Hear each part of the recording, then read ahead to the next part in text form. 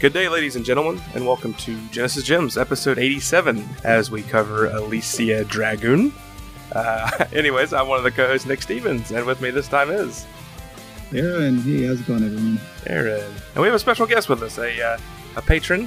I think I always say that word wrong. Is it right? Patron? Yeah, he's a patron. He picked this game, and why don't you introduce yourself there? Yeah, I'm John, also known as JZNES. That's my YouTube channel, where I talk a lot about NES games. Rarely Genesis games, but sometimes. Like, I just reviewed Sonic 2 not so long ago, so... Just, I got a series there that's Gems from the Backlog, so it's like I just go through my backlog and essentially just review each game, just talk about each game. So it's kind of my main series there, and sometimes I talk about NES games, that kind of thing, so... Awesome. Yeah, I caught some of your walkthrough videos where you're just showing off your collections. Oh, man, this reminds me of when I was still in the collecting game, and I probably had more NES games than anything. Yeah. And after that was like Sega Genesis and all the other systems. And then, of course, now I was looking at your Saturn collections. Like, oh man, I remember having to go through the pain of these jewel cases that just kept breaking on me. Even on the rare games, and having to switch them out and like buying like 10 copies of PGA Tour 97. Right. I did that with House of the Dead, which was one of the more like rare Sega Saturn games. They had like a really... everything was good except for the case, and nobody realized this. And it was only like, I think $100 or something, which it's a pretty rare game. So I just switched out the case with like a $3 Sega CD game I had, and it was all good. It's because they use the same jewel cases. Yeah. God bless them. I mean, Sega is just using them. But they do break super easy. Fine. Oh man. I mean, I love how lavish that stuff could be. Like if Lunar Eternal Blue had like one of the best packages. Like Working Designer really knew how to do game boxes, and you'd get that and you'd open it up and you have like a really shiny. Back when you had game manuals and you just had a really shiny manual, full color and everything. Things that we take for granted because you don't get those now. Now you're lucky. You have to pay for like some legendary edition of something. It's like I think I've only just to get a manual. Yeah, I only have about 10 Saturn games. I think half of them I've had to make like my own artwork from old DVD cases because I got them loose. They look pretty crappy. Yeah. I just got a Saturn again. Actually, my friend gave me back my old Saturn because I sold it to him years back. I had an extra one, and then I lost the other one I had, and he sold it back to me because my daughter actually wanted to start playing that game. So I was like, okay, well, I better go get a Saturn again. Yeah. Nice. So I also noticed that you have a complete collection of NES games. Yeah, I do. I collected the last one of those, I think, like 2 years ago in 2018. At Portland Retro Gaming Expo, I had like 20 games to go, and there was this really cool store there called Retro Gamer in Beaverton that one of the most amazing stores I've ever been to, probably the most amazing store I've ever been to. Just walls of games everywhere in the case. It was just incredible. I got like 18 of the 20 games there. And oh, wow. I had to get like, or maybe it was like 17. I had to get 3 more at the convention. So Little Samson was one of them. And Miss Pac-Man, the Namco version, was the last one for some reason. I don't know. It just kind of, that's the way it worked out. So, but so I have a full set there. Definitely isn't as rare as a few other ones, but right. It's just one I put off until this. Yeah, with like Little Samson, like haven't been in the collector world. Like I know because that game is super rare. That it's almost like you have to inspect the PCB inside to make sure. Yep. I just reviewed that game too, so it's a pretty good game.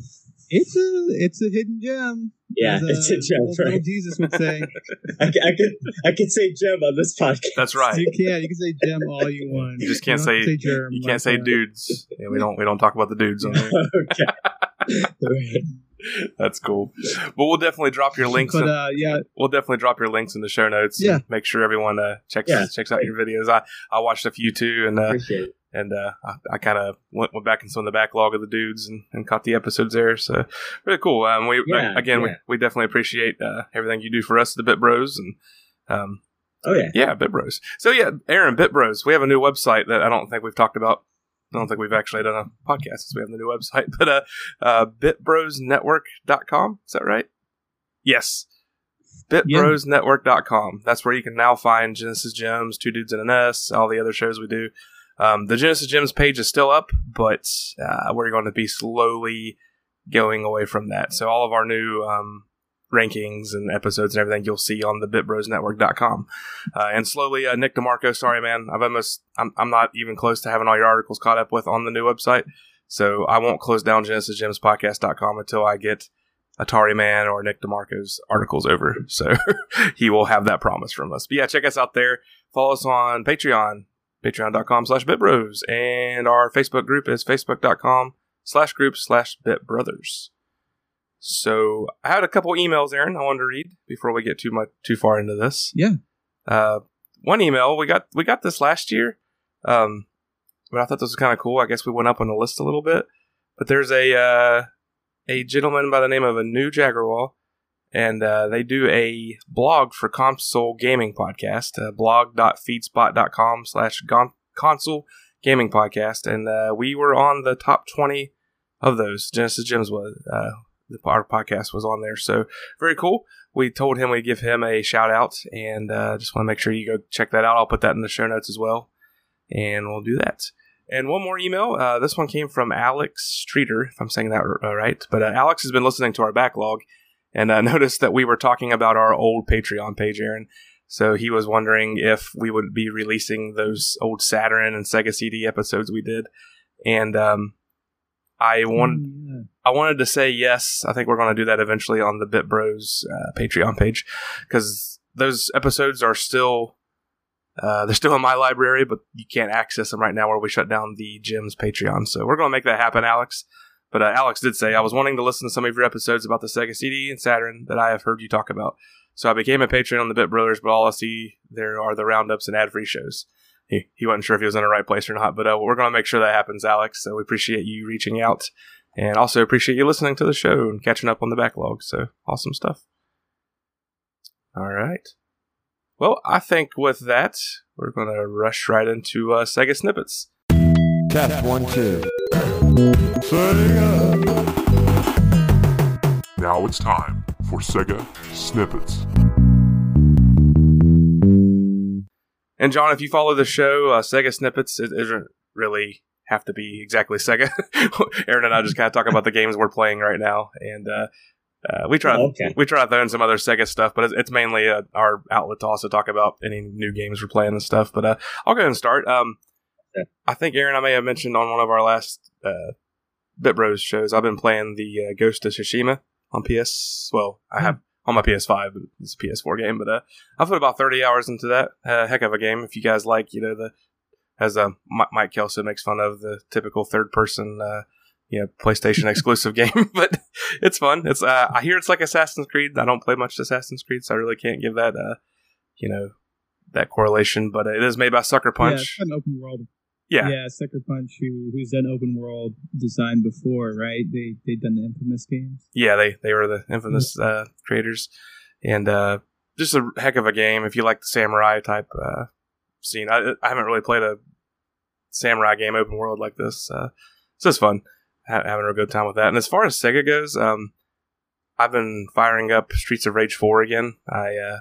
Trying to get through some of the trophies I didn't catch on that. So that game's awesome. I've talked about it. I think it was on my top 3 games of last year, of 2020. So definitely go check that out. And then also, Aaron, I've bought this game like 3 years ago, and I beat, the game itself came with part 1 and part 2, and I beat part 1, but I finally fired up Bayonetta part 2 a couple of days ago. Oh, nice. Yeah, and that game's just crazy. If you like hack and slash type games, gotta check those games out. But I put about maybe an hour into this one, and I'm loving it just as much as the first one. So, can't wait to dig a little bit more into that. I hate starting all these games. Yeah. Yes, an amazing idea.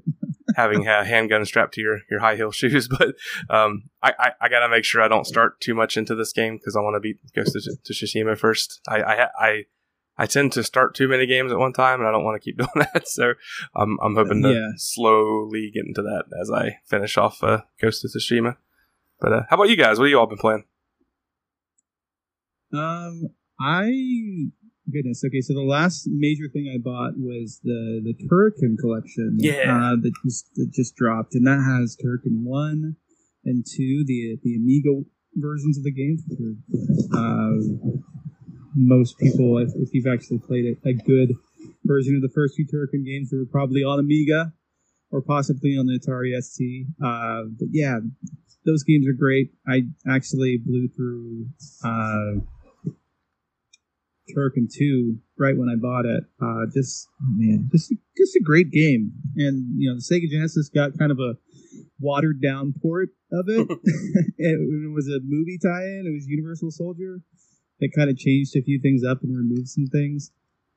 Still solid, but not quite as good as the original Turrican 2. But then it also includes Mega Turrican and the first Super Turrican. And what's weird to me is that I think through StrictlyLimited.com, they're doing these physical re-releases of these games in like collection packages.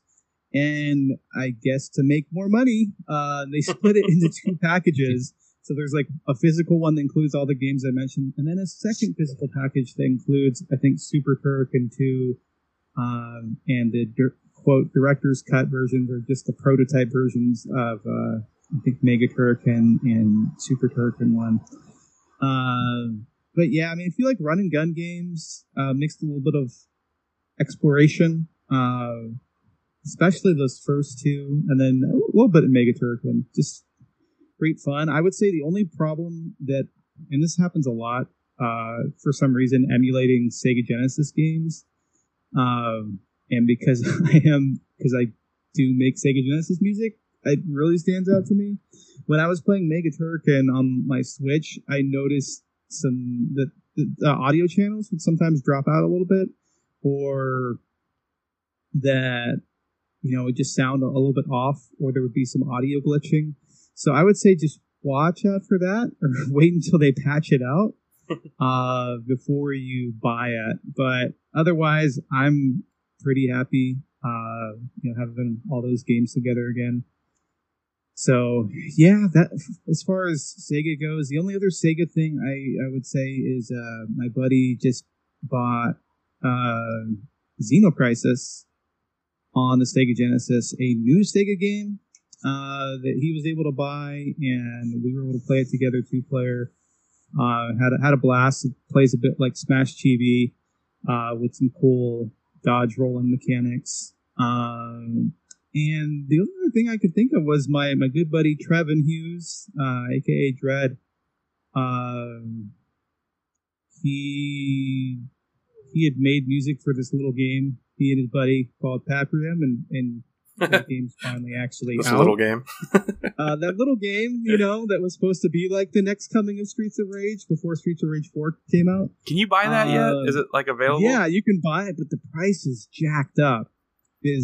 I think they doubled the price now if you try and buy it. Like they fulfilled because the whole deal with Paprium was that I never can spell it right. I'm trying to Google it. Yeah. Paprium.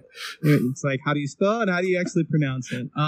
So that game had been in gestation for like 6-7 years, and there was radio silence for the past 2 years, and then right around Christmas 2020, maybe right before, his name's Fonzie, the guy leading the team, said, "Oh, guess what? The game's finally coming out." And people thought, they were like, "Is this a hoax?" But no, it actually started shipping, and people were receiving it in mail and were highly confused but happy. And yeah, that game came out. I've only really gotten to see footage of it. I haven't gotten to play it because it's not, for one thing, it's not something you can emulate at the moment. And I have not picked up a copy yet, but friends I've talked to who actually own it say it's pretty solid. I don't know if it's as good as Streets of Rage 4, but yeah, it's a new beat 'em up for the Sega Genesis. It uses a special chip that allows for extra audio channels. So it's almost like a combination of Sega Genesis and Super Nintendo audio all on one, or like Neo Geo, where you can have multiple sample channels. So the music sounds real good. And if you want to know more about how the music was made, Trevin actually just did an interview over on VG Embassy, which is a awesome podcast from another buddy of mine, Ed Wilson, and he just released an episode on Paprium with Trevin, where they talk all about the music and the game itself. I tried to Google it, and Google tried to correct it to paprika. So that's not a good thing. That's what I was thinking. Oh man, paprika. Yeah, that's about it for Sega snippets for me. I guess you know what? Sorry, there was one more thing, and I apologize, John, because this shocked the heck out of me. This really did. I bought Night Trap on Switch, the re-release. Me too. A year or two ago. Yep. And my daughter just came into the living room. She's like, "Dad, how do you play this game?" And so I started showing her how to play Night Trap. And then we sat there and we had the guide, and like she was my helper, and she helped me get through the entire game. You know, because like reading the guide, it's like, okay, go to this room at this time. And so we teamed up and we beat the game. And she thought it was so cool. And then we watched the documentary about like all the controversy around the game. And she's like, "What? Wait, this really happened?" I said, "Yes." Like people really thought this was, because, you know, like she would know if it was a scary game, or, you know, she doesn't play that stuff, but this wasn't really scary to her. So I was like, okay, yeah, it's more cheesy than anything.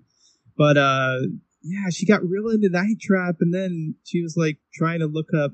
She's super into Minecraft. She's trying to look up like how to build a Night Trap house in Minecraft. She's like, "Dad, I can't find anything about Night Trap." It's like, you know, why isn't there? And I'm like, "Kid, it's because it's kind of obscure now. You know, it's not, it's infamous, but not that many people actually played it more than heard about it when I was a kid." Yeah. So just wanted to throw that in there. I still haven't put more than probably 30 minutes into that game, but I've probably read on it and watched it more than I've ever touched the game itself. Yeah, playing the re-release definitely does make the experience better. Yeah. It's a little more clear what you're supposed to do and how you're supposed to do it. And then, yeah, if you have a guide, obviously, you know exactly when you have, because like the codes are randomized, and then you're just hitting the button basically when this indicator comes off. But I mean, she totally got it, because she's like, "Oh yeah, I played like Five Nights at Freddy's," which is basically a similar concept where you have these closed caption TVs that you have to switch between to trap out these, you know, killer stuffed animals. Cool. So how about you, John? What have you been playing? Well, most of the stuff I play nowadays, it's not new by any means. I haven't bought a new game. I was just thinking about it, and like probably since like a year or two ago, I got all my new games as like gifts from my friends, basically and stuff. So the newest thing I bought, actually, which isn't going to be here for forever, is that I bought the big special edition Scott Pilgrim versus the World, the game, whatever the biggest edition of that was. Actually, it was like the second biggest edition, because the biggest edition came with like a bunch of pins and whatever, and I'm like, I don't need like all of that, but I bought like pretty much the one that came with like almost everything, and I bought like an extra copy. I went all in, because Scott Pilgrim's like my second favorite movie, my favorite comic series, so it's like all, you know, and I never got to play the game. My friend Banana gave me, he had it on his account on his Xbox, so I have it on my Xbox, but I never like got to really get too far into it or anything. So I thought it was really cool that they finally have re-released it. So that's the newest thing I bought. Obviously, that's not. I haven't been playing that or anything. I'm just going to kind of wait for it to show up. But there's nothing wrong with games that are new to you.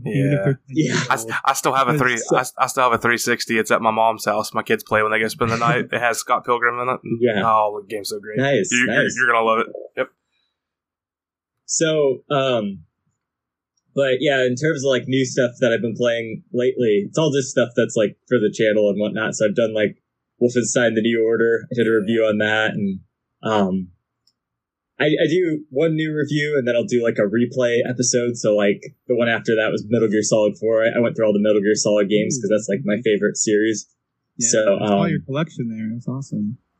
Yeah. So do you have any of these Metal Gear games? No, I don't. I have a friend who's in Japan living there right now, so I should ask him to try to track some of those down. He went and got me a bunch of the Dragon Quest games, the Famicom ones. I think he's got all of so far. So at some point I'll get those from him. So that'd be really cool. But that's another series that I'm really love. It's like probably my favorite series other than Metal Gears is Dragon Quest. Dragon Quest is amazing. I love that series, and I think it's really cool. You know how I love, Nick, to bring it back to Sega. I love how the newest Yakuza game is a loving tribute to the Dragon Quest series. I almost bought that the other day, Aaron. I was this close to picking that up. I haven't got it yet. Huh. My friends I've talked to who actually got it said it's quite fun. Yeah. It's great.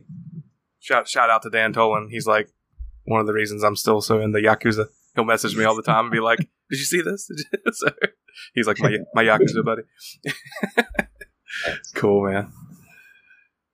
Yeah, so Aaron, did you ever play Scott Pilgrim vs. the World? Because I'd love to get your take on that music. That's some of the coolest, retro. Yeah. It's really good. So good. Mixed with guitar, and so good. drums.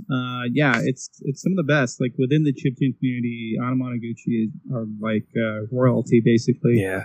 I would love for you to like. I'd love for you to like Yeah. listen to that and break it down because I want to know what some of those sounds are because there's some real interesting sounds. Pretty much they're using like Famitrack, which is a program for making NES tunes, and then using some sort of, maybe it's bit crushed guitar, and then some drums, and then maybe a few other things. But that's basically what I'm hearing, and then kind of doing a band setup. Okay, but yeah, I'd say like, man, you've made it. Like they were on Fallon, like that was. They were a chiptune band, and they ended up on. It's like that's one for the nerds right there. That made me happy. But yeah, that game I've played. The problem was when I got it, I don't think I had. I think my friends were far away or whatever. I didn't really have any friends that I could play it with locally. Yeah, and my kids were babies, literal babies, so they couldn't play the game with me. And yeah, I was like, I really want to go back now, especially now that it has online co-op, so I can play with people far away. I would love to do that because I love, anything that mixes like Yakuza or River City Ransom, anything that mixes beat 'em up with, light RPG or RPG mechanics. Like I'm down. I dig that stuff. Yeah, we need to do that because I'm looking. The digital is only $14.99, so that's not bad. Gosh, I may get pick that up after this show. Yeah, that's always the problem. Is I just never had anybody to really play with because all my friends are busy. Half of them don't even like Scott Pilgrim, and then the other half are like super into it, man. And then half of them like moved away. So it's just well, so maybe online will work if that's good. We can get on and do it together or something. Heck yeah! And my friends. And confession, when I played the 360 version, I didn't even know this was a comic book or going to be a movie till like a year later. Yeah. And then I was like, oh man, this is really cool. And of course, I thought, why'd they make the art look like this? Because then I watched the movie, then I realized the movie was based on a comic book. I'm like, oh, okay, now I went completely backwards. Yep. But yeah, so I ended up getting the graphic novels and everything. I read through those. So. Oh yeah, they're great. Good stuff. Yep, Brian Lee now. Yep. Yeah. Cool. All right, guys. Well, I think we can jump right into the game. This was a Patreon pick, so we are going to jump right into this. And I hope I'm saying this right, but anyways, we're going to do a whole game on here. Game on, Aaron. Game on, Nick. Game on, John. Game on. Game on! Yeah, game on! Wait, did you see? Wayne's World were on the Super Bowl. That's what I was thinking. Yeah, you're right. It was a Cardi B game. Party on, Cardi B. Yeah. Whatever. Let's strike that from the record. That's right. Of course, my kids were like, "Who's Wayne's World?" I'm like, "Oh, guys!" Like they know exactly who Cardi B is, but they're like, "Who's Wayne's World?" My oldest is just he's like a preteen, so I can almost show him some of the stuff. There's some things in Wayne's World I don't want him watching quite yet, but maybe a year. Let's just say also that Garth looks exactly. Dana Carvey looks exactly the same, and then Mike Myers looks like he grew an extra neck. He did. He aged. He definitely aged. Garth just looks exactly the same. Like I think Dana Carvey was always playing old though. He looked like an old man playing a young dude.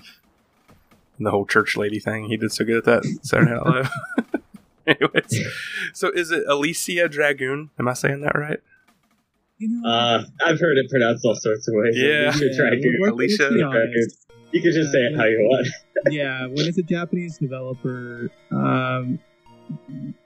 it's kind of you don't know, because a lot of times they'll use a name that isn't a normal name in the English language. It sounds like it's normal, but it's not necessarily. Yeah, and one of my favorite videos to watch is the Classic Game Room, and I always like to hear what that guy calls it. I think he called it Alicia Dragon. Right. I might be wrong, but yeah, I did check that out. But yeah, so this game I had never played until probably I want to say 4 or 5 years ago, maybe. Mini? No, actually, it was one of those days when I was going through ROMs like A to Z.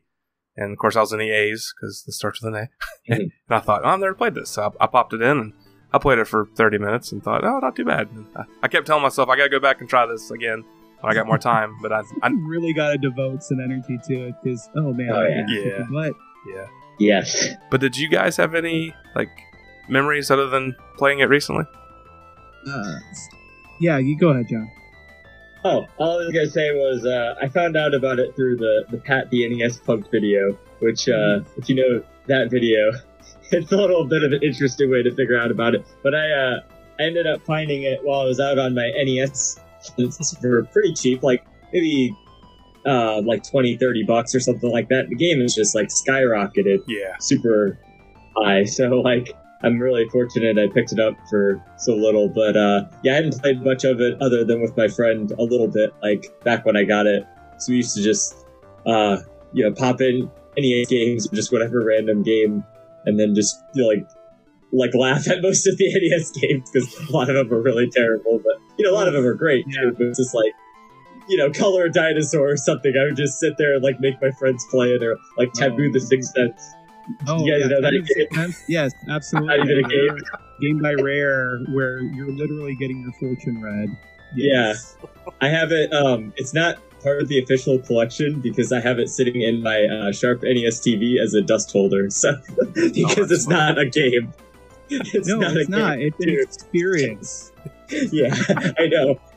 So I'd always make all my friends play that one just because. But yeah, so we just play random games. Yeah. I remember us having a good time with this, but we didn't get very far, and I didn't get very far this time either. Okay, good. I don't feel so bad now. I didn't get very far either. I watched the whole thing, but okay, well, I don't want to get into it. I'll get into it in a second when we start talking about the game. Go ahead with your experience with it. Yeah, sure. So for me, I think much like Nick, I emulated this game when I was, because there was a time there. I think I was collecting Sega Genesis games, but I never saw this one out in the wild when I was collecting. And I think I tapped out at about 90 to 100 Sega Genesis games. And I had some rare ones, but this is just not one I saw. And I don't remember, I remember we had BGM growing up, but I don't remember this one being reviewed. But this was back in 1992, so I was all of 8 when it came out, which didn't stop me from playing a lot of the earlier Sega Genesis games. But yeah, this is one I discovered later, and I think it was because Game Arts had made the game, and I was a huge fan of Lunar and Lunar Eternal Blue on the Sega CD. And also Sylphid. I had all 3 of those games on my Sega CD when I was growing up, and I loved those games. I thought, okay, well, let me go back and see what else Game Arts has made. And I saw they had made huge resume, yeah. Yeah, in the 80s on Japanese computers, and then some stuff had gotten ported over here, but they had made Sylphied all the way back in 86, which blew my mind. I didn't know that the Sega CD version was kind of a port remake deal. And then they also made this game called Dexter, and so I'd actually played that before playing Elysia Dragoon. And I remember a vague memory of playing that game when I was younger. And then seeing this game, I'm like, what? I didn't realize Game Arts even made a game for the Sega Genesis, because it was kind of like in my head, it kind of went from, okay, they made Dexter and Sylphied, and they made, I think, Vi. Dexter was their first published game, right? And when you sent that game to me, I could see like the attack. You could see it, right? It's like, wait a minute, this totally relates to this game, because it has the same kind of like lightning bolt or laser beam that kind of shoots out, and then it's like an auto homing attack thing. But the cool thing about Dexter was that you could transform into it was basically a transform, like an airplane, thing, right? Yeah, you could transform into an airplane at will and fly around the stage, and then you had to collect fuel and then explore these giant levels. And I think when I first played Elysia Dragoon years later, I was like, oh wait, this does feel like kind of a spiritual successor to Dexter, because you have that same attack mechanic. And then when you're exploring the levels, it's not like a labyrinth. The levels have a little more depth than your average, Contra run and gun type game. Like there's multiple levels and hidden areas that little nooks and crannies where you can find items. Yeah. But yeah, in terms of just remembering this game, I don't have like pure nostalgia for it, because it just wasn't. It was a somewhat obscure game coming over here. Anime just was not huge in America yet, and this was like a team up between Game Arts and Gainax, who went on to, the company who went on to make Neon Genesis Evangelion. That's what surprised me, really, was that. Yeah, that wasn't a huge surprise. And so Gainax is well known for being like this juggernaut. It's a big name, Yeah, of animation. And they had a hand in creating this game, which I thought was pretty fascinating. But yeah, I didn't put those two things together. Yeah. And then you just think like, in America, our first exposure to anime was what, Dragon Ball Z. And then maybe the first thing I saw was probably Akira, and then Neon Genesis Evangelion. I caught a little bit of that on VHS. Yeah, it's funny you mentioned Game Arts, because I had a similar kind of. I didn't link this together until I researched it. Did you ever play? It was probably, I don't want to say obscure, but it probably got looked over. It was a Teenage Mutant Ninja Turtles game that kind of ripped off Super Smash Brothers. It's called Teenage Mutant Ninja Turtles Smash Up. So I always thought, man, that's such a rip-off of Super Smash Brothers. But then when you realize that Game Arts made Super Smash Brothers Brawl and Teenage Mutant Ninja Turtles Smash Up, I was like, oh, okay. I just put that together like last week when I was researching this. But that was kind of interesting. That's hilarious. Yeah. I didn't realize that they made both of those. It's crazy. Yeah. I just knew them more for the few action games they made, and then stuff like Grandia, Lunar, which I did just start playing again, and Lunar. Yeah, I didn't know what their pedigree pretty much after the Grandia games kind of petered out, like what they ended up doing after that. I think their last, when I'm looking here at Moby Games, their last credit was for Grandia HD Remastered 2019. So it looks like there's... Yeah, which I don't even think they worked on. I think probably another not. team... Yeah, another company worked on it. I think it was like Sick Head Games or something. They worked on it, and then, of course, probably got some assets and stuff straight from Game Arts. Yeah. That's I will cool. say one thing that's interesting in this game is there's this specific sound effect. I think it's like an item pickup or something that I know... It's from Flicky? Flicky? I don't know, man. I know when your life goes up, it sure sounded like a sound I heard in Lunar 2. Well, I took a similar note. Whenever you get hit, it sounds like the noise from Flicky, like when you pick up a bird. I'm like, that's the exact same sound. That's cool. But yeah, we mentioned this was... Yeah, and let's be honest, too. Go ahead. I was I'm probably jumping ahead here, but I said, yeah, this was developed by Game Arts, was published by Sega of America, and came out in March of 92 for the Genesis. Yeah, and I thought it was a pretty bold choice. I thought it was cool that they were trying to go for, a fantasy theme, and have like these beasts that go into battle with your character. I thought that was unique, and like this unique. Just the look of the game's pretty unique, but kind of it probably was hard to sell this game because Sega Genesis, even more so than like the Super Nintendo, kind of had this macho teenage thing going on where like games were marketed to teenage boys typically.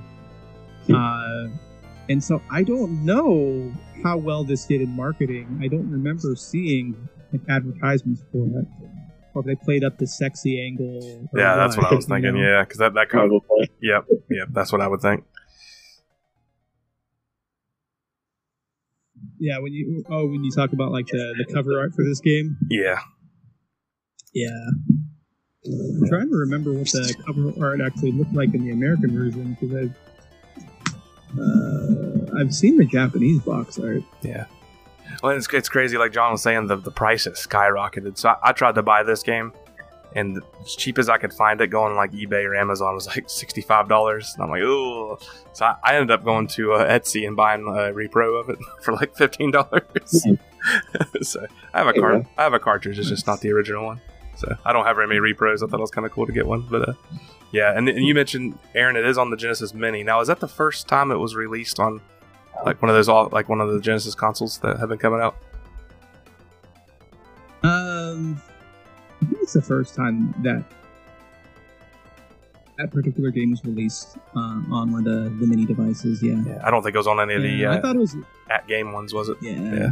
No, I don't think so. But it was a really surprise pick, really solid pick. I thought, kind of a like, oh wow, like they're really gonna go for some deep cuts, And I'm all for that. Like you really need to highlight some of these unsung games.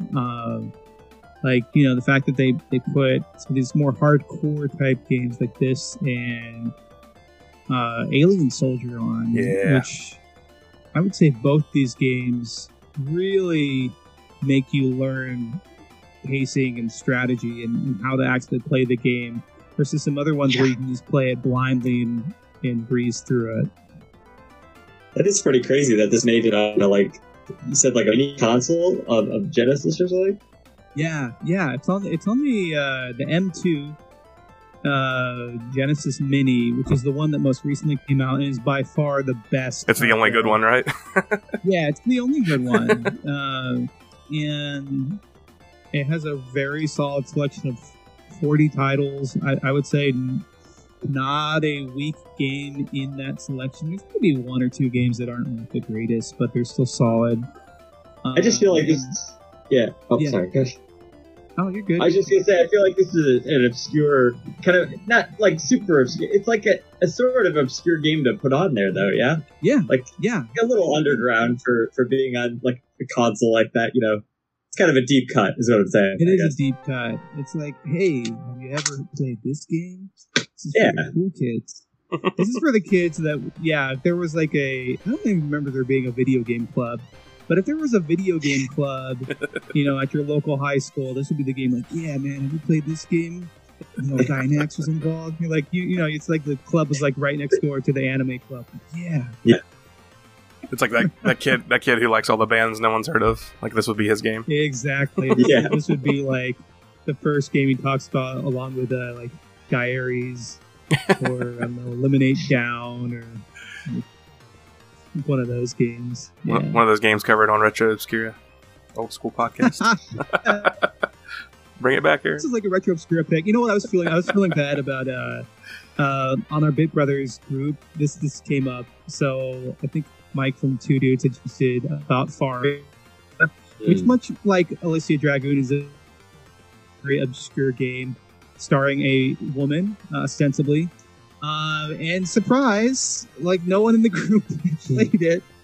I think I was the only one who commented so far. I'm like, oh man, Mike, you had to pick like a Retro Obscura type game. This is one of those games where a couple people played it, and the couple people who played it probably really like it, or just I don't know. What's your take on? I know I'm getting us off track, but Faria just to me was just kind of like an off-rent Zelda, or just not quite as good as Crystalis type game. Yeah, it was pretty interesting. I mean, I played a little bit of it. I didn't play it a whole lot. I've just kind of sampled a lot of those sort of deep cuts on the NES as well. But I thought that it was pretty interesting because it's I don't know if you ever played Little Ninja Brothers, but that was another game where they kind of did. 2 players. Where you go into random battles and then sort of like an action segment within that random battle. So it was kind of like that. But it's also the segments are top-down sort of Zelda, but there are RPG elements and stuff too. So I thought, oh yeah, this is pretty cool. I guess it's one of these games that people say, I watched it for reviews, and they say it's sort of tedious and not worth going through the whole thing, and it gets way too hard later or something. But from what I played, I liked it. I thought it was cool, so... Also, another red-haired protagonist. Yeah. I'm just trying to make loose connections between these two obscure games here. There you go. Get a grasp of as many straws as I can. I mean, they came out the same year, I think, practically. Oh, yeah? Too. Well, that's kind of odd. Yeah, I don't know. Maybe there's some connection. I think it was 91 or 92 for Faria. Yeah. It was pretty close. Yeah, who knew? Red-haired protagonist. I think red-haired... Okay, I will say this too. Red-haired characters in Japanese, in anime in general, that is definitely a thing. Yeah. Usually they have all sorts of crazy hair colors, though. I mean, it's not always just even red. It's just blue, green, pink, whatever. Pink is kind of one, I would say. And I was reading that there is some psychology behind that for why they have different hair colors, and a lot of it has to create interest because it's a cartoon, but also because different colors represent different emotions. Which I thought was interesting. So there's kind of a spectrum of emotions, and that kind of red hair can represent strength and kind of a fierceness. Man, yeah. Psychology with Aaron Hickman. I like it. That's cool. I love it. And I've heard the same thing though. They'll paint restaurant walls certain colors so you get more hungry. I've heard that before. Yeah. So you buy more food. Yeah, I mean it's you're not wrong. It's definitely a studied fact. Cool. And the other one is if you put dragons in your game, I'll probably play it. That's true. Right. Psychological facts. You can't go wrong with a dragon.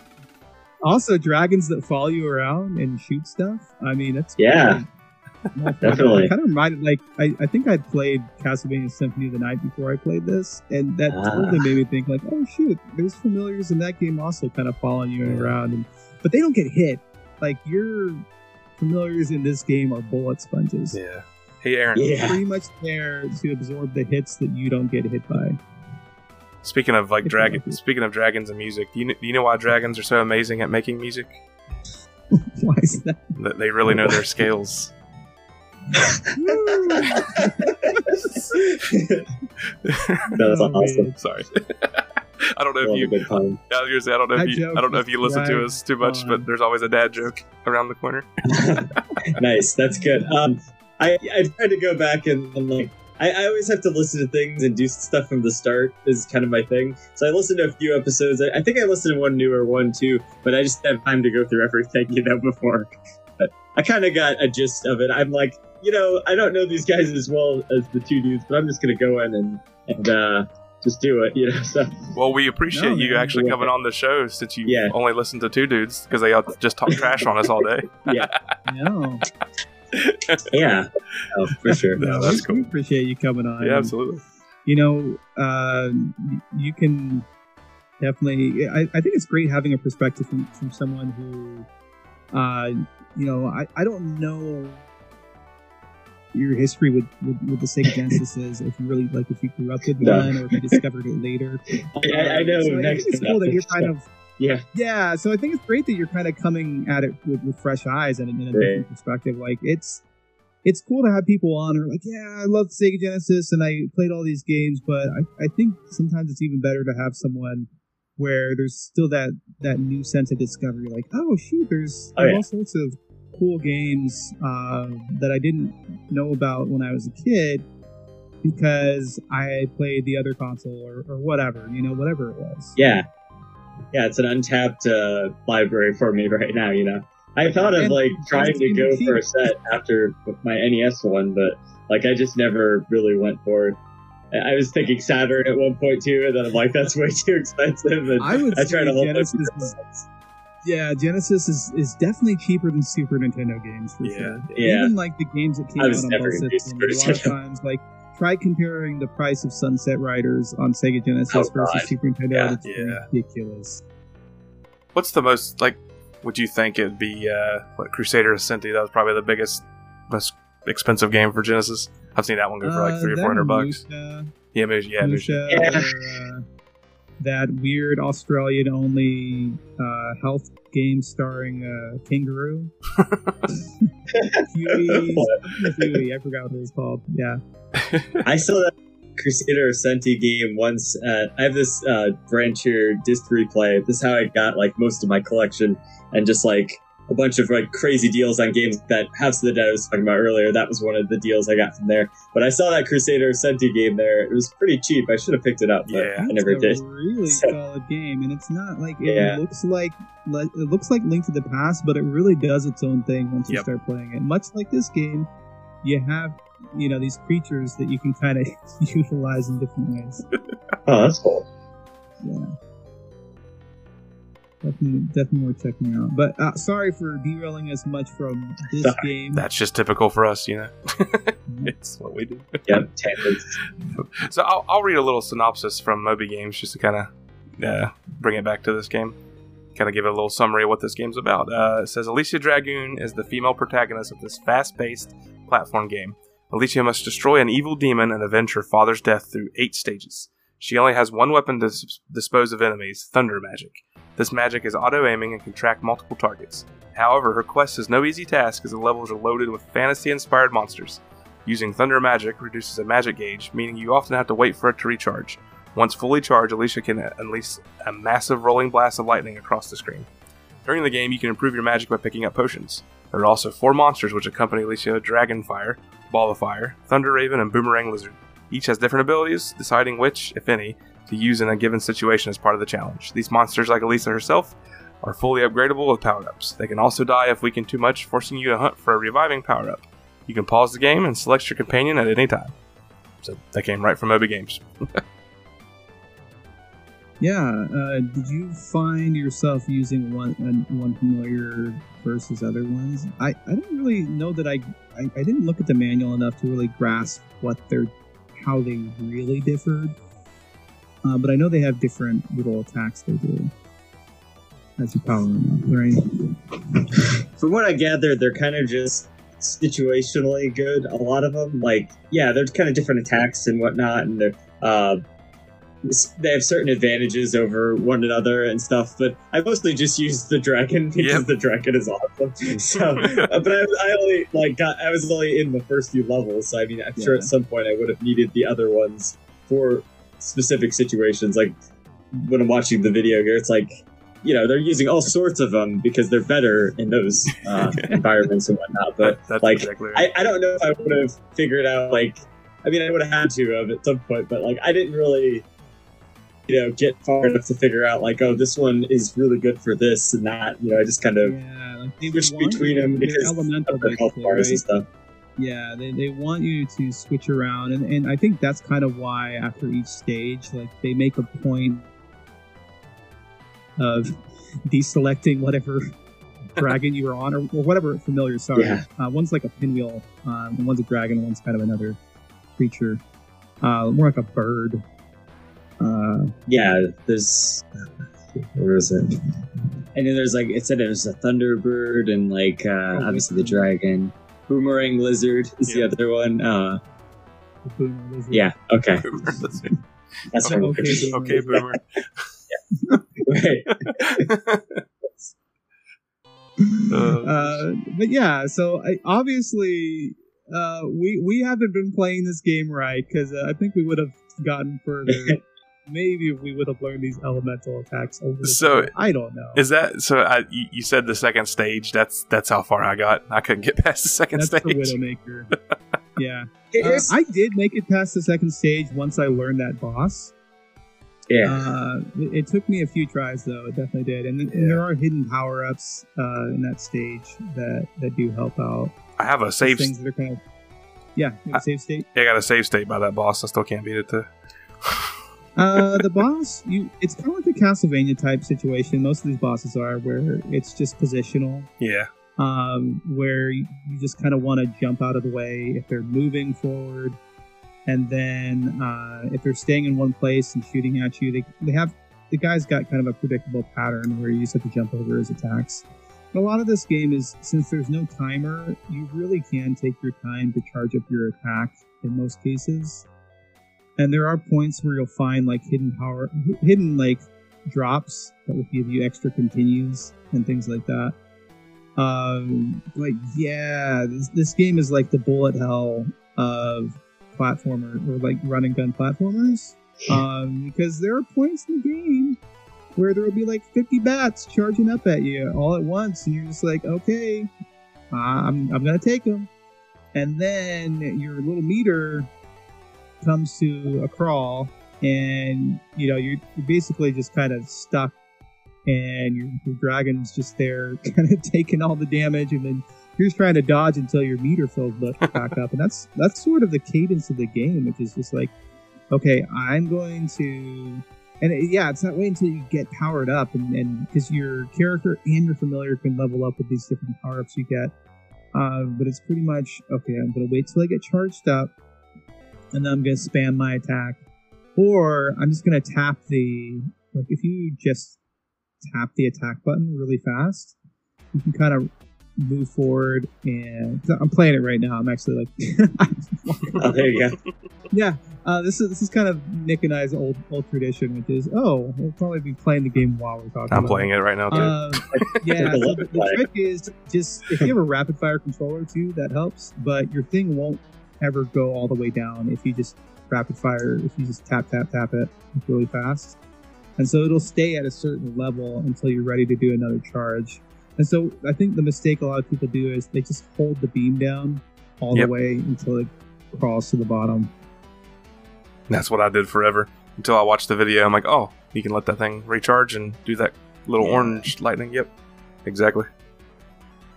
And the guys at Classic Game Room, and I think I've mentioned this to you, Aaron, when we were chatting, that basically the familiars, whatever they're called, there's really no good strategy till you get later on in the game. Like, I guess the first few stages doesn't really matter what you pick.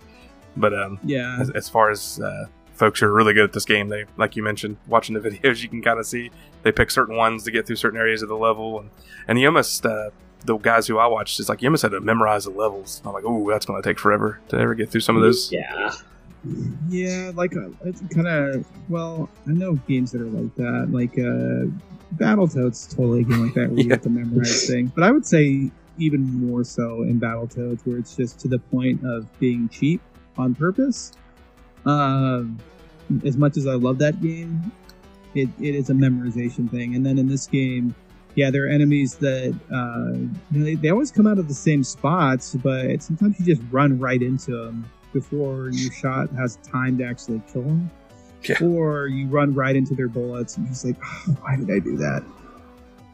And that seems to happen a lot. Yeah, when I first popped it in, like, I was expecting it to be kind of like Gunstar Heroes, because I love when I play Gunstar Heroes, I love the fixed shot where you can kind of have one straight laser coming out and kind of move it back and forth. And that's what I was. Yeah, that's what I was assuming I had in this game, and it kind of threw me off a little bit. Alien Soldier does that too. Yeah. Actually, I think I do the fixed flame. That's what I like in Gunstar Heroes. But anyways, I every time I play this, I keep thinking I can move that lightning, but I can't. No, you're always moving. You're absolutely. But it is one of those games I feel like with some practice, like when we were kids, and it was like you had 5 games that you would play over and over again. I feel like if this was one of the 5 games I had, I would have played it until I was really, really good at it. Yep. And then just played it over and over and over again. which is what we did, even on hard games. It's just like you didn't know when you were getting that next game, and so you played what you had. Exactly. Or, like for me, I had older brothers that might bring home a new game or something, but that's kind of what we did, and that's how we mastered a lot of these games. And I feel like this one, we're kind of coming at it when we're older, and sometimes it's just like we just want to charge ahead, right? And we don't take our time and pace ourselves, because this one, like, there is no timer, so it's not like the game's gonna like start pointing an arrow saying go that way. It's kind of got an arcadey feel, but it sort of splits that difference by letting you take the levels at whatever pace you want. Just kind of you can inch forward until you charge up, basically. Yeah. So that's all great, and I think everything about the game is really cool. My one biggest flaw with the game, and correct me if I'm wrong here, I know there are continues later, but you kind of only have one life for like the first, how many levels or whatever. Yeah. So, and I think so you got to be really good. You have to be really good. I think there's an extra life in almost every level, though. At least in the first two levels. Maybe I just missed them. I mean, that's very likely. Sometimes you're hidden behind walls, or if you jump up, sometimes there's one up in the air, like in the second level, that you can grab. So part of it is like knowing where those hidden continues or lives are, and that can help. And then going from there. One thing that I thought about with this game was the sense of scale. Reminded me most of Strider, where you just be climbing these, especially like you get to an airship. I think it's level 3, and just like this gigantic airship. Things are kind of up and down. It was like, oh wait, technology in this game. That's a wow. Okay, cool. Yeah. Suddenly this turns into Final Fantasy, and there's airships everywhere. That's great, but. Yeah, I like the sense of scale and having these levels that felt big and felt kind of huge. But I'm with you on the difficulty. Where a lot of times when I'm playing like a really hard game, you know what? I know I'm gonna enjoy this, but could you at least let me get past level 3? Like, like I know we have save states and that stuff now, but like the game wasn't like designed like that. If I was playing this on my cartridge, which I was a little bit, and then I'm like, there's no way I'm gonna get anywhere doing this. It's like back in the day, you didn't have the save states. You really had to either A, explore, like you were saying, or B, just like get really, really good. And our game cheating, that's another.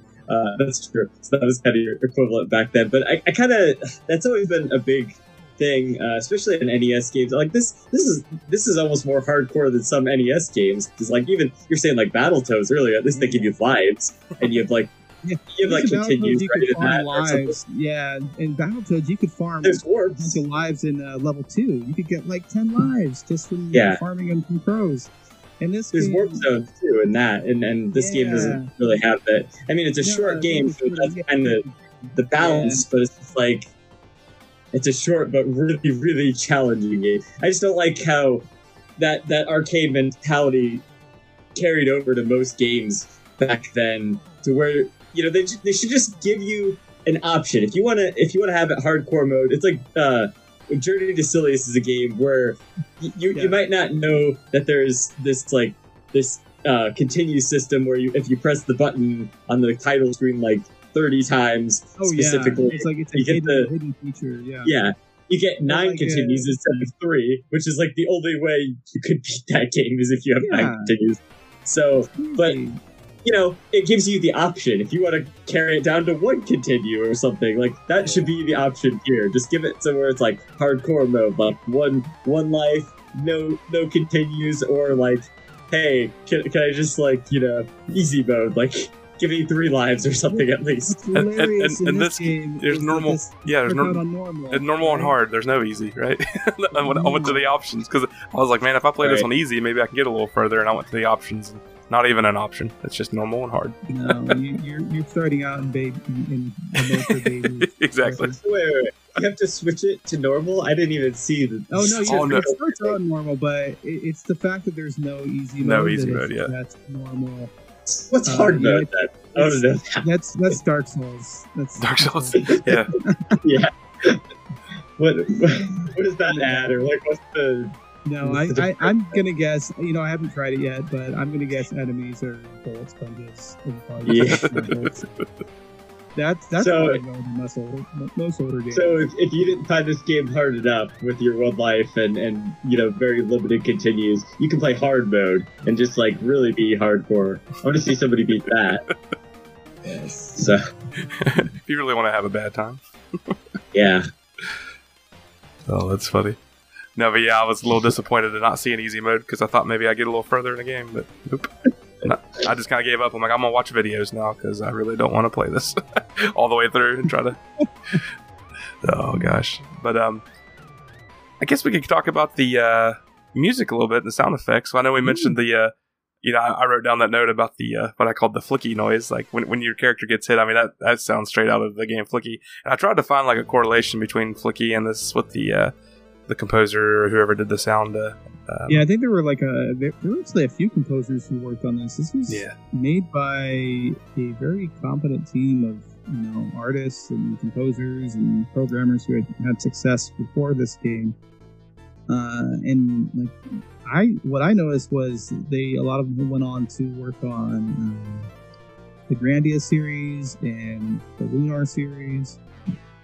So it was really cool. I thought the music was, especially for Sega Genesis in 1992, I thought it was pretty solid. Yeah, me too.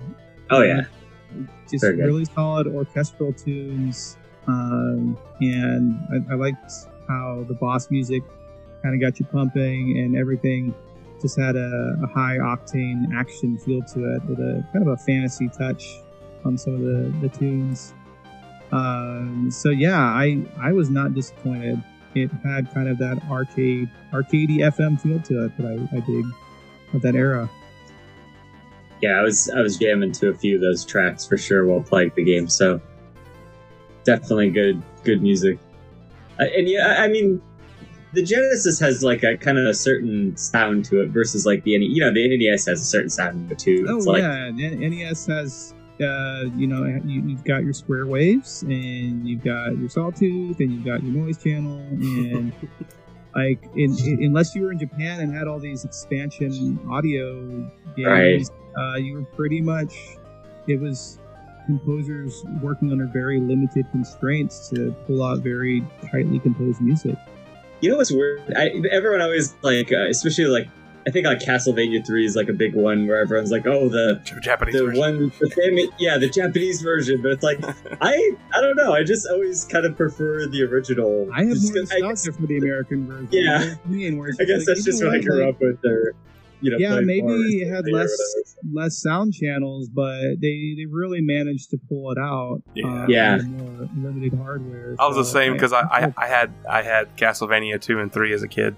And someone told me that. I was like, go listen to the the Famicom version of that. And I'm like, I like it, but it's not what I remember. Doesn't sound right, because it's not the way I remember it. Exactly. Yeah. That's exactly right. Different, but good. Yeah.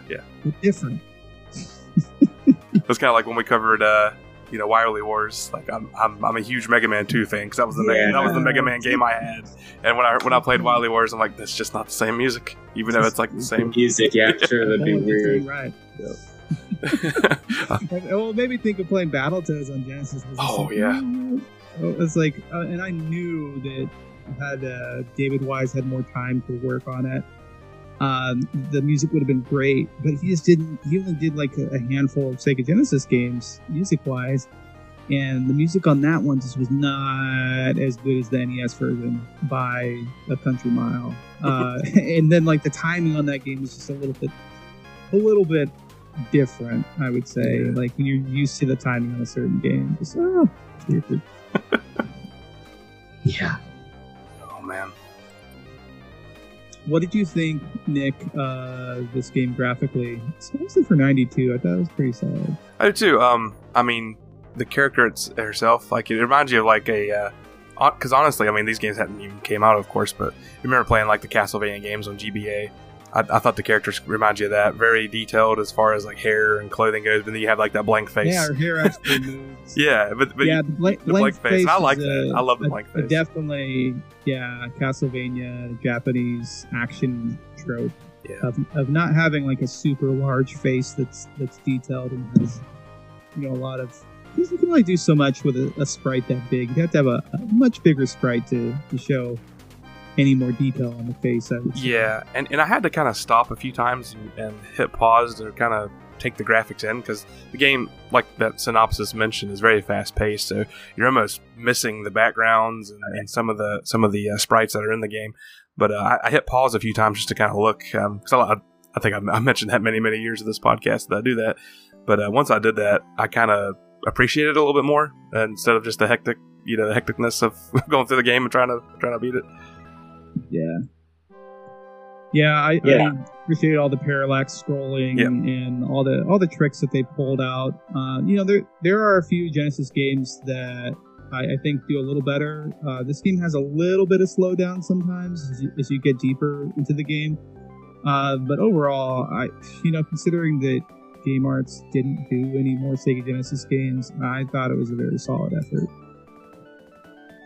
Yeah, I thought the environments and the enemies and the character designs and your little creatures and whatnot, bosses, all of that looked really pretty good, you know. Yeah, for the time, especially 92. I mean, that's true, 92. It's impressive. But the Super Nintendo had just come out like a year before that. And so I'm trying to think about I don't remember what other Sega Genesis games came out in 92. Maybe a Golden Axe 2. But I'm kind of scratching my head. Like, what else? What are the peers of this time in 92? What was the hot looking game? And the only stuff I can really think of is like Super Nintendo. You had like Castlevania 4. You wouldn't get like a Castlevania on Sega Genesis until a few years later. With Bloodlines, and then I'm trying to think, like, maybe the closest I guess you could say was, you know, like in terms of looks, was Contra. But yeah, for this being kind of a few years into the Sega Genesis lifespan, I would say it's definitely above average. Agreed. Yeah. Me too. Me too. Me too. That's good. Yeah, and it definitely, like, when I saw it and I was kind of looking at the artwork, like, I just, for some reason, remind me of Jewel Master. Do you guys play that game, Genesis? We'll get into that. Yeah, I think that walk cycle. Yeah. And then having the different power-ups and the fact that you're not using, like, a traditional sword or whip to attack. That was just kind of my first thought, but it definitely doesn't play that way. No. So. Did you notice that you could actually play the whole game without a familiar if you were a super masochist? If you were, yeah, nuts. No thanks. But did you ever find yourself not turning the familiar on, like after those little cutscenes or whatever, and then you're like, "Why am I getting destroyed?" I'm like, "Oh wait, I don't have this thing on." Yeah, that's right now. Yeah, you got to turn your dragon on. Yeah, turn your dragon on, everybody. That should be the tagline of this episode. Don't forget to turn your dragon on. I'm totally writing that down first thing in the notes. So. Oh gosh, what are we forgetting? Anything? We talked about sound. We talked about game design. We talked about the graphics. We talked about the length of the game. It's not a very long game, but I feel like the challenge is such that... Was it eight levels, I think? 8 levels? Yeah, even though and I got to about level 5, and even though wow. I think they're like little multi-part levels, the game actually, it ranks you after you die. If you get a game over, like I think I got... Like, I remember that. Goblin Wizard. That was me. Goblin Wizard. Nice. I don't know what you got. I don't know. But yeah, I was Goblin Wizard. Maybe you were. I don't know. Maybe Dwarf King. I think it told me to go look for easy mode, which I couldn't find. Yeah. Oh man. Yeah. Man was a straight troll on you. Yeah. Right. Yeah, it's like look for the easy mode, and then it's like, nope, there is no easy mode. Just turn your Genesis off. Play Sonic. I think the game that trolled you the worst was you play Wolfenstein 3D, and one of the the easiest difficulty was like, "Daddy, can I play too?" Yeah. It's like BJ. And he has like a pacifier in his mouth. Yep. Yes. Oh man. BJ. Yeah, John, you were mentioning the Wolfenstein game you were covering on YouTube. I love those new Wolfenstein games so much. Yeah, the new. Well, I only played the 2009 one and then the New Order, which were both pretty good. Yeah, I don't know, but it's the one element to that, right? The last one, right? I'm not sure. I think that's the second one. Yeah, what was it called? The second one had Colossus or something. Yeah, had much more of a co-op. Which the ports on the Switch are surprisingly good. Like whoever did that for Wolfenstein and Doom did such a good job. I mean, of course they don't look like the PS4 or Xbox, but what they did with those were just phenomenal. Being able to play that way. Yeah, so it's just the resolution takes a cut, but I mean the gameplay is still there. Yeah, that's like with Dragon Quest 11. It's like everything was there and there was extra content and everything, but it's like then I looked at the PS4 version footage of that and I'm just like, dang, this looks so crisp, Yeah. That's what I was missing out on, was that, And then they went and re-released a definitive version of that, and then they took the textures from the Switch version and put it on the PS4. I'm like, why'd you do that? Yeah, that doesn't make any sense. No. Well, I think we should pivot to what other people thought about this game, right, Nick? Well, only if you guys don't have retrofitted achievements, which I have one. The Genesis Gems retrofitted achievements. Do you have one? I have one. We can do that.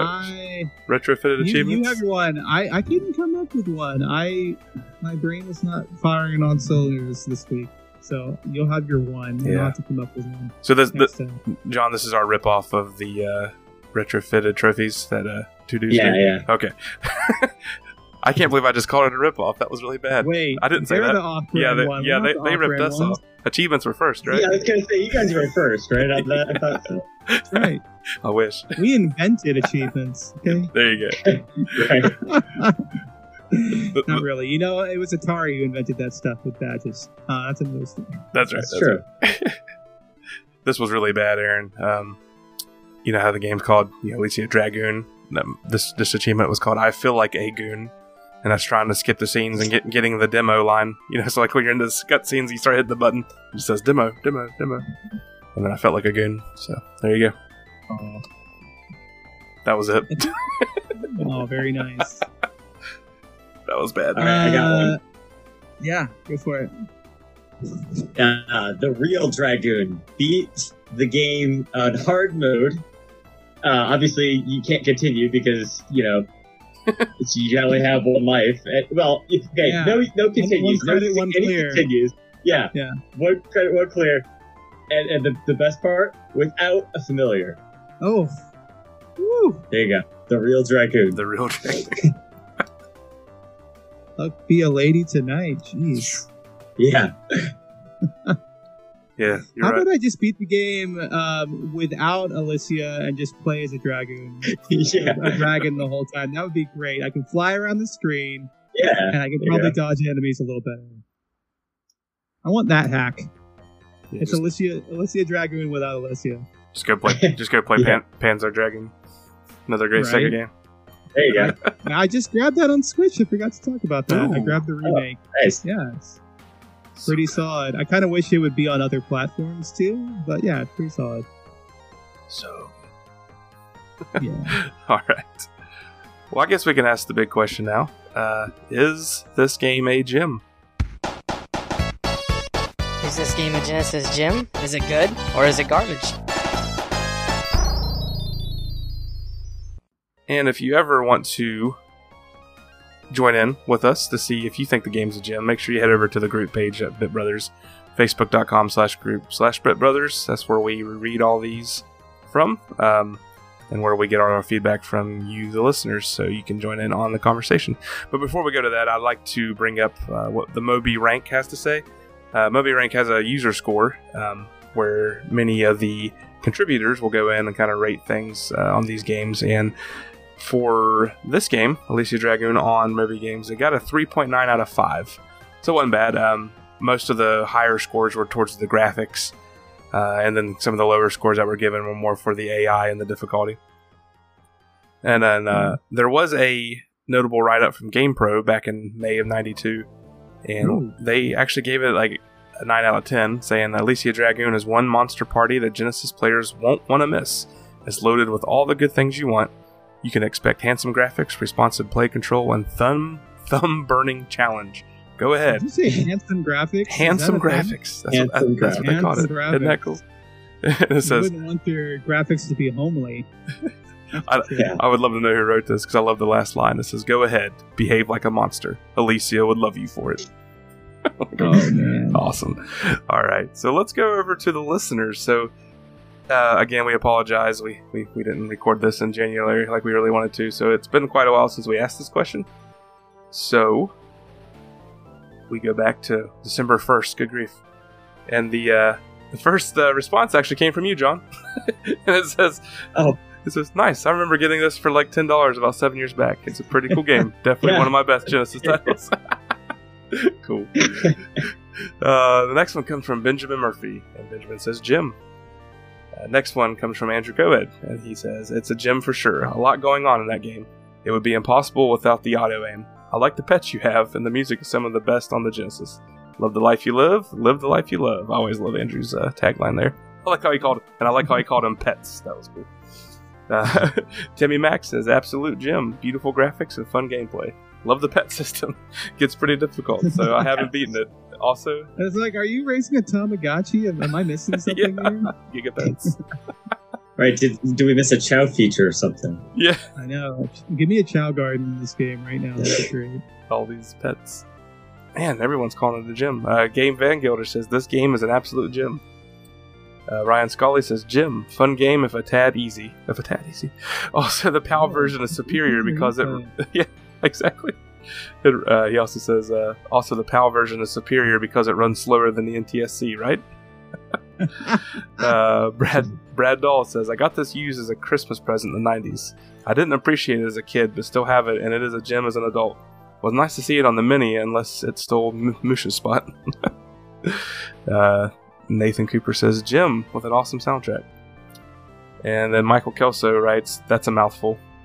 And that's all I wrote. Typical Michael Kelso Genesis Gems post. Oh, yeah. I leave like a respectful comment on his post, and then he just slams ours. Okay. Well, he tells me I'm going to be a guest on my show and just never invites me, so at least he... I was supposed to be on his show, and then, well, maybe it got rescheduled. I don't know. I hope Pirates is still happening. If you're listening, Mike, I hope it's still happening, because that's like my favorite NES game. I'm not. It better be. I did a pretty cool call-in for that one, so. Oh, man. I won't let him live down the Little League baseball. John, if you don't know, I'm a huge baseball fan, so anytime they cover a baseball game, that's kind of my thing. And they just forgot to tell me when they were recording one time. Oh, jeez. Come on. Yeah. But anyways. So yeah, this game for me, do I think it's a gem, good, or garbage? I'm going to go with just good. It's not quite a gem for me, because I don't think this is like, in the top level of what I like to play on the Genesis. Good grief, Aaron, we've rated so many things as good. I don't even know where to put this on the ranking when we get there, but it's definitely fun. I'll play it again, but like I said, it's not the Streets of Rage or the Sonics that I love about the Genesis. I did love the auto aim. I love the premise of the game. Graphics I thought were gorgeous. Music was great. I think the difficulty was what was keeping me from enjoying it even more. There were times when I just felt like I was being completely overwhelmed by enemies, and maybe because I just stink at the game. That could be a big version of it. But for me, I think it's just good. What do you guys think? For me, just judging by our list, I would say there are a few gems I would rate this on. So it's a gem for me, with a huge qualifier in that you really have to learn the game. Or I can totally see how you would say just good. because there are things that are seemingly cheap until you really learn the systems of the game. And I think that the game kind of has a wonky difficulty curve. I don't think, like, the best games on Genesis don't automatically throw you in the fire, like, from level 1. Typically, that's not how it works, right? Typically, there's more of a balanced curve where things slowly ramp up, and maybe by level 3 or 4, you're starting to feel the pain a little bit. But this is kind of like Contra Hardcore, where it's just like they throw your feet in the fire, like, from the get-go.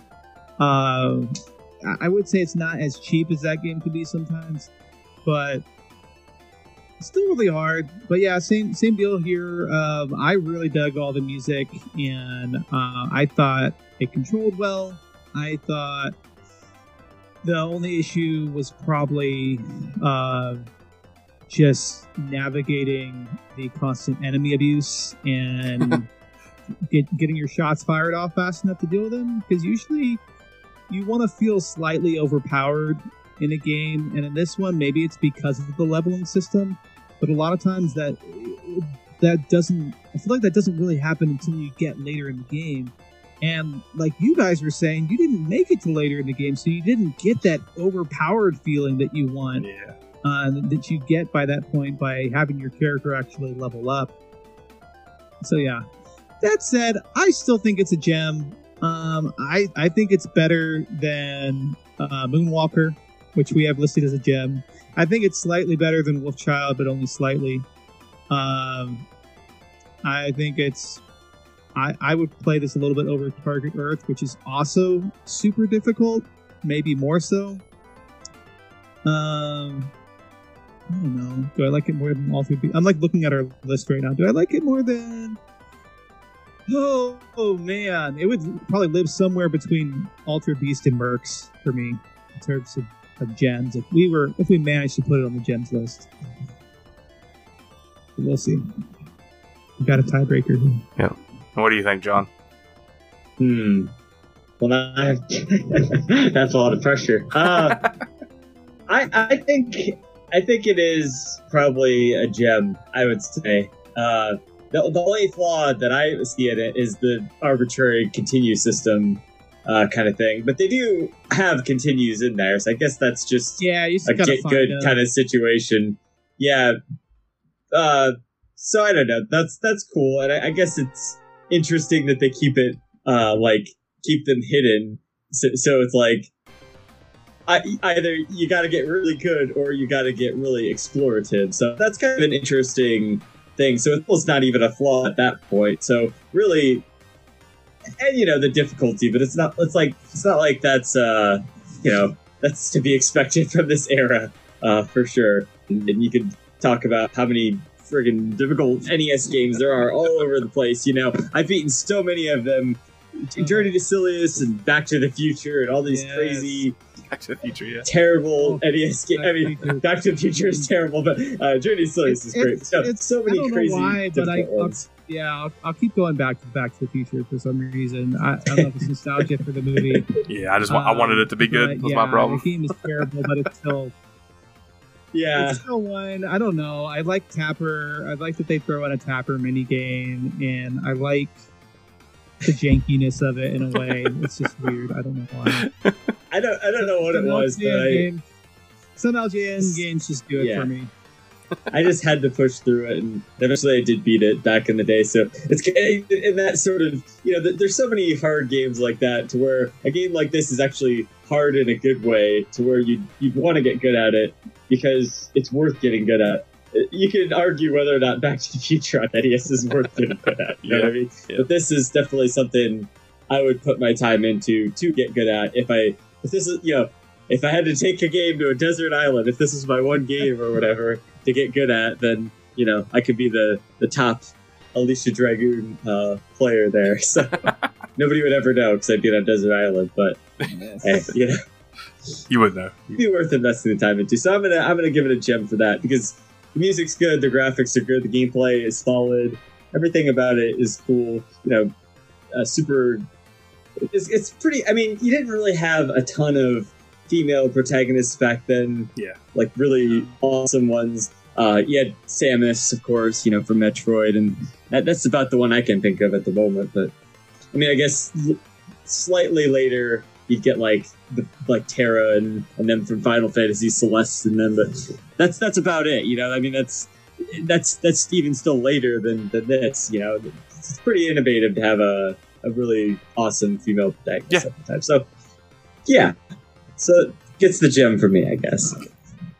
And even if it was just Aaron and I think the listeners would be the tiebreaker because everyone said it was a gem. So we're going to lay the gavel down, and we're going to call this game a gem. So can you guys see my screen? I'm sharing my spreadsheet right now on the Facebook chat. Let's see if I can go back to it. Okay. Let's see. Where is it? Okay. Yes. Got it. Okay. Yeah. Let's see if I can blow it up. All right. So after you mentioned, I put a break here in between what our last gem is and what our first good is. And our last gem was Michael Jackson's Moonwalker, and our first good was Wolfchild. I absolutely agree with you, and I do think it's better than Wolfchild. I think it's better. I think it's better. I even think it's better than Moonwalker. I do too. I like Kid Chameleon a whole lot better. I don't know if you're there or not. I think this game looks and feels a little better than Kid Chameleon because I feel like the physics in that game are too slidey. But I think you're right. Kid Chameleon kind of takes the cake in terms of just sheer zaniness and design and variety. So that, yeah, I wouldn't mind putting this below Kid Chameleon. Okay, good deal. So we'll do that. So that means Kid Chameleon was... I also wanted... Yeah, sorry. Oh, no, you're fine. I just want to shout out something real quick that I had mentioned before the show, but this was a while back, so I think we both forgot about it. But there is a developer interview about this game, and it's actually pretty cool. I'm going to send you guys the link, and then we'll put it in the show notes. Schmuffalations.com. Yeah, so you can throw it in the show notes, but it's with the monster background designer, the supervisor of the game, and the game designer, and they sort of talk about how the game came to be. Like it started out as kind of a port on the Sega Mega Drive of Dexter 2, and that they sort of went, you know what, let's get away from the the sci-fi, stuff. And let's go for more fantasy. And they came up with a cool scenario, and you get to see some of the concept art and just how it was to work on the game. I find it pretty fascinating. So it's worth checking out. Sweet. That sounds cool. Yeah. We'll definitely put that in the show notes for all you listeners out there as well. Taking that down now, so don't forget. So yeah, I just want to say I think it's cool how you guys rank all of your games like that. I mean, I haven't listened to a ton of the episodes, but that's really neat. That's a good concept. I don't know how the two dudes would do that, but they should do that too. Gosh, that's really cool that where's Waldo's at the top, the very top. And what Waldo's Great Search is number 2. I'm scrolling through real quick. I think it was episode 49 is where we took everything and ranked it, because we didn't start ranking that until 2017 in the podcast. Yeah, so it was myself, Aaron, and then Rob Luther, who was one of the originators of the show, who's not a co-host anymore. Gotcha. And we all got together and stuck it all in a hat and just started throwing them down the list. So not too many arguments. I kind of do that every year. I do that every year at the end of the year for my channel, so I have to keep a running list as well, which I actually need to start for this year, of all of the new games that I beat, and then I do a video at the end of each year ranking them all. So it's kind of similar to that. So I just thought, oh wow, that's really cool that they put the effort and do that every episode.